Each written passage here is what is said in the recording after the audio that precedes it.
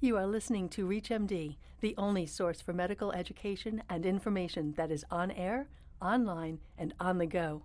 Welcome to the Connect Dialogues, Women's Health Education on ReachMD. Anyone in medicine will freely admit that osteoporosis is a major health threat in the United States. And yet the majority of patients with osteoporosis remain undiagnosed and untreated. In fact, fewer than one-third of cases have even been diagnosed, and only 14% of women with osteoporosis receive treatment. Now, this comes in stark contrast to the fact that more than 50% of women over age 50 will encounter an osteoporosis-related fracture. So what can the healthcare community do in the face of these odds? You're listening to the Clinicians Roundtable on ReachMD. I'm Dr. Matt Birnholz, and I'm joined by Dr. Michael Lewiecki, Osteoporosis Director at the New Mexico Clinical Research and Osteoporosis Center. He's also Clinical Assistant Professor of Medicine at the University of New Mexico School of Medicine. And Dr. Lewiecki may say he's a small-town primary care doc, but he's also one of the foremost authorities on osteoporosis care in the U.S. So, Dr. Lewiecki, it is a pleasure to have you on the program. Thank you, Matt. It's great to be here. So, Dr. Lewiecki, let's start with a basic rundown of osteoporosis. I know I put a bleak spin on it to start, but what's the current scope or burden of disease in the U.S.? Is it an epidemic? Well, osteoporosis is extraordinarily common. There are about 44 million Americans who have either osteoporosis or low bone mass that puts them at increased risk for fracture. And there are at least 2 million osteoporotic fractures per year in the United States, resulting in healthcare costs over $17 billion per year, and increasing the morbidity and mortality of patients that have these kinds of fractures. And who are the most at-risk populations? The highest risk population is postmenopausal women. However, anyone can get osteoporosis, and 20% of osteoporosis is in men. And men who get osteoporotic fractures actually have more dire consequences from those fractures than women the same age. We often look at lower weight as being higher risk for osteoporosis, or very low weight people. But one question that often comes up is whether obesity is protective or contributory to osteoporosis. Well, certainly very low body weight is generally recognized as being a risk factor. It used to be thought that obesity was protective. More recent data show that perhaps patients at the extremes of obesity may also be at increased risk for fracture. Reasons for this may be that they're more likely to fall because their muscle strength and balance may not be as good as individuals who are more fit, and they may be more likely to have vitamin D deficiency than other people. That's also related to the obesity. Would you say there's anything close to a uniform ideal body weight for women as far as reducing osteoporosis or fracture risk? And let me open that up to men as well, but let's start with women. Well, I think a BMI in the low 20s is probably appropriate for most of us. Overweight is considered to be BMI between 25 and 30, and obesity is a BMI over 30. So I think anytime the BMI gets over 30, that's pause for reconsideration of one's lifestyle and perhaps making some changes to improve health, not only for skeletal reasons, of course, but for all the other health benefits of being in better physical condition and having a better weight. And BMI is probably the better way to approach looking at it as opposed to some sort of near standardized number, which just wouldn't capture a number of people very well, I imagine. BMI, I think, is better than absolute weight, but certainly BMI is not perfect as well.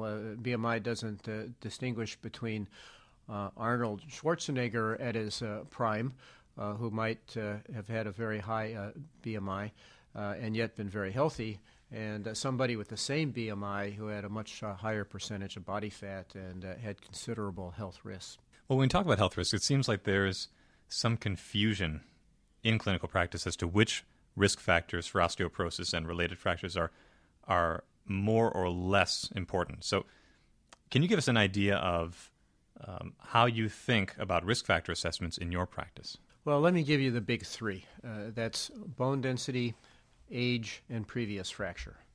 So if you know the patient's age, if you know what their bone density is, and you know whether or not they've had a previous fracture, including, by the way, asymptomatic vertebral fractures that may not be clinically recognized but can be detected by an image of the spine, you'll have a pretty good handle on the patient's fracture risk. So the lower the T-score, for example, the greater the fracture risk. The greater the age, the greater the fracture risk, even at the same T-score. And a patient having a previous fracture is at very high risk for future fracture, independently of what their bone density is. That's interesting. And I think you started moving a little bit into diagnostic methods. What are the diagnostic methods out there, and are they being adequately utilized in practice? Well, the entry-level test for evaluation of skeletal health is a bone density test with DEXA, dual energy X-ray absorptiometry. This generates a T-score, and a T-score is used for diagnostic classification according to cutoffs established by the World Health Organization. That's a good start. Many patients who could benefit from getting a bone density test are not now getting it. It's recommended that all women age 65 and older have a bone density test, and that all men age 70 and older be tested. Younger postmenopausal women and perimenopausal women who have risk factors for fracture should be tested, and men between the ages of 50 and 70 with risk factors should also be tested. Unfortunately, this is all too often not being done. And since osteoporosis is a silent disease with no symptoms until a fracture occurs, patients aren't often motivated to ask their doctor to get a test, and often physicians have other priorities. Primary care doctor is very busy managing more obvious medical problems that concern the patient, and unfortunately osteoporosis is often put aside with other things taking precedent at the time of the office visit. Yeah, it strikes me as interesting when you say about patients not asking as much. I mean, my first impression, of course, is should they even have to? It should be the onus of the physician and other healthcare provider to be pushing that. But it sounds like physicians and clinicians are underutilizing diagnostic methods or early recognition of osteoporosis. Well, I see physicians and patients as a team, and certainly physicians ought to be aware of the guidelines and use those appropriately. But frankly, we're inundated with clinical practice guidelines, and there's so many that it's impossible to keep up with them. So I think patients should also be an advocate for their own health, and whenever possible, they should remind the doctor that perhaps something else should be considered that didn't already come up in the conversation. That's well put. Why don't we move into some non-pharmacologic interventions, because it seems like there's no shortage of misconceptions here, and not to mention a tendency to want to gloss over lifestyle recommendations on a busy day for the clinician. So how do you approach patients on this, and what are the common traps that clinicians might fall into here? Well, I think the essentials for good skeletal health for all of us are regular physical activity, adequate intake of calcium and vitamin D, and avoidance of things that are known to be bad for bones, such as cigarette smoking or excess alcohol. Many people in our population have calcium deficient diets, and many have inadequate vitamin D intake. So it's important to counsel patients, I think, that the general recommendations for most adults are to take about 1,200 milligram of calcium per day, which includes dietary calcium. And the ideal form of calcium intake is in the diet, and patients should certainly be encouraged to do so if they can. If there's a calcium deficient diet, then supplements can be helpful to get up to that 1,200 milligram mark.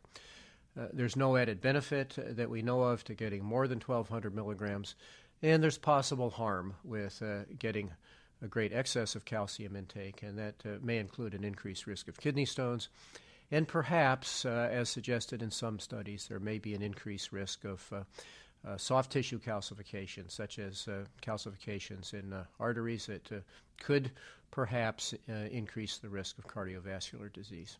If you're just tuning in, you're listening to the Clinicians Roundtable on ReachMD. I'm Dr. Matt Birnholz, and with me today is Dr. Michael Lewiecki from the New Mexico Clinical Research and Osteoporosis Center. We're talking about the osteoporosis epidemic in America and steps to address it in practice one patient at a time. Dr. Lewiecki, we're talking about some of the guidelines, we mentioned that. How adherent are you to the overall guidelines on things like physical activity levels, which always struck me as a little bit nebulous, ever-changing as far as recommendations for patients? And probably I would think that there's some personalization, some tailoring to each patient. What is your approach to that? Well, there are many benefits of physical activity other than for the skeleton. It improves the sense of well-being for many people. It may help to maintain body weight at a good level. It may improve balance and reduce the risk of falls. For most people, I just encourage them to be active. Sometimes even using the word exercise is a little scary for some people, since they think of exercise as going to a gym and pumping iron. But in reality, I think an active lifestyle, which involves doing anything on their feet, it can be gardening, it can even be shopping if they're vigorous shoppers, but just keep moving. And I remind people that the worst thing of all they can do, no matter how bad the osteoporosis, is to be a couch potato and not do anything. That's bad for cardiovascular fitness, and ultimately muscle strength will go down, balance will get worse, they'll be more likely to fall and more likely to break bones. So I just tell people to keep moving. Now, for some people, going to a physical therapist or going to a trainer in a gym may provide some extra motivation and give them some ideas for how to do some specific sorts of things. But for most people, just activity is fine. Just fine. And you probably don't come across the reverse situation all that often, where people become, if anything, too overzealous. They used to be quite the athlete in their day. They maybe get a weekend warrior-like mindset of thinking, and they want to take on too much too fast. They want to hit those squat racks and things like that when they are osteopenic or osteoporotic. Do you ever have to deal with that kind of situation and actually have to put the restraints on as far as physical activity? Because there are probably some risks as well. Well, I see many patients who are, let me say, obsessive-compulsive in terms of taking care of their osteoporosis, and they may not only go overboard on exercise, but they may tend to go overboard on calcium and vitamin D intake as well. So I certainly emphasize moderation for all of us. Moderation and common sense, I think, are a good way to structure your life in general. Well, why don't we shift over to some of the pharmacologic agents? And my first question is, what are your first concerns and considerations when thinking about moving in on pharmacologic agents for osteoporosis for your patients? Well, the first question is, who needs treatment in the first place? And we have guidelines from the National Osteoporosis Foundation that recommend consideration of treatment for any patient who's had a fracture of the hip or spine, if it's a postmenopausal woman or man age 50 and older. They also recommend treatment if the T-score at the femoral neck or the lumbar spine is minus 2.5 or below. And finally, for patients with osteopenia with T-scores between minus 1 and minus 2.5, it's recommended to use FRAX, which is a World Health Organization fracture risk assessment tool. And if the patient has osteopenia and the FRAX 10-year probability of major osteoporotic fracture is 20% or more, or if the 10-year probability of hip fracture is 3% or more, it's recommended that pharmacological therapy be considered. And that gets at the age-old question of how to treat osteopenia, since we haven't done a very good job of that in the past. Osteopenia represents patients with a wide range of fracture risk. The challenge to all of us is to identify those patients with osteopenia who are at high fracture risk and treat them, and identify those who are not at high fracture risk who might do just fine with non-pharmacological therapy, good nutrition, and healthy lifestyle. You know, the term drug holidays come up a lot these days when it comes to bisphosphonates. Can you talk a little bit about that? Well, the concept of a drug holiday has emerged with bisphosphonates because they have a long skeletal retention time. So if you've been taking a bisphosphonate for 3 to 5 years and then stop taking it, it will actually continue to have an antiresorptive effect for some undetermined length of time afterwards. So in a sense, stopping the medication in that case is not actually stopping treatment. And I explain this to patients by telling them that the bones act like a time-release capsule for the medicine, and it's therefore still working. The flip side of this coin has to do with safety. It appears that there may be some very rare adverse effects with long-term bisphosphonate therapy that become more common, even though they're still quite rare, with long-term usage. And this includes things like osteonecrosis of the jaw and atypical fractures of the femur. So in a patient who's been taking a bisphosphonate for 3 to 5 years and is no longer at high risk for fracture, if their T-score is considerably better than minus 2.5 and they've not yet had an osteoporotic fracture, they're potential candidates for discussion about a drug holiday. That might be for a period of time of 1 year, perhaps a couple of years in some patients. They need to be appropriately monitored, probably with bone density testing and maybe with bone turnover markers. And at some point when the estimation of fracture risk becomes higher, they may be candidates for ending the drug holiday and getting back onto medication. Well, we only have about 1 more minute, but I have to ask you another kind of flip side question to this, which is what we might call an unsanctioned drug holiday, and that being poor compliance rates with use of these pharmacologic agents like bisphosphonates. Is there a rule of thumb from your experience regarding compliance rates for taking osteoporosis drugs and risks of fractures?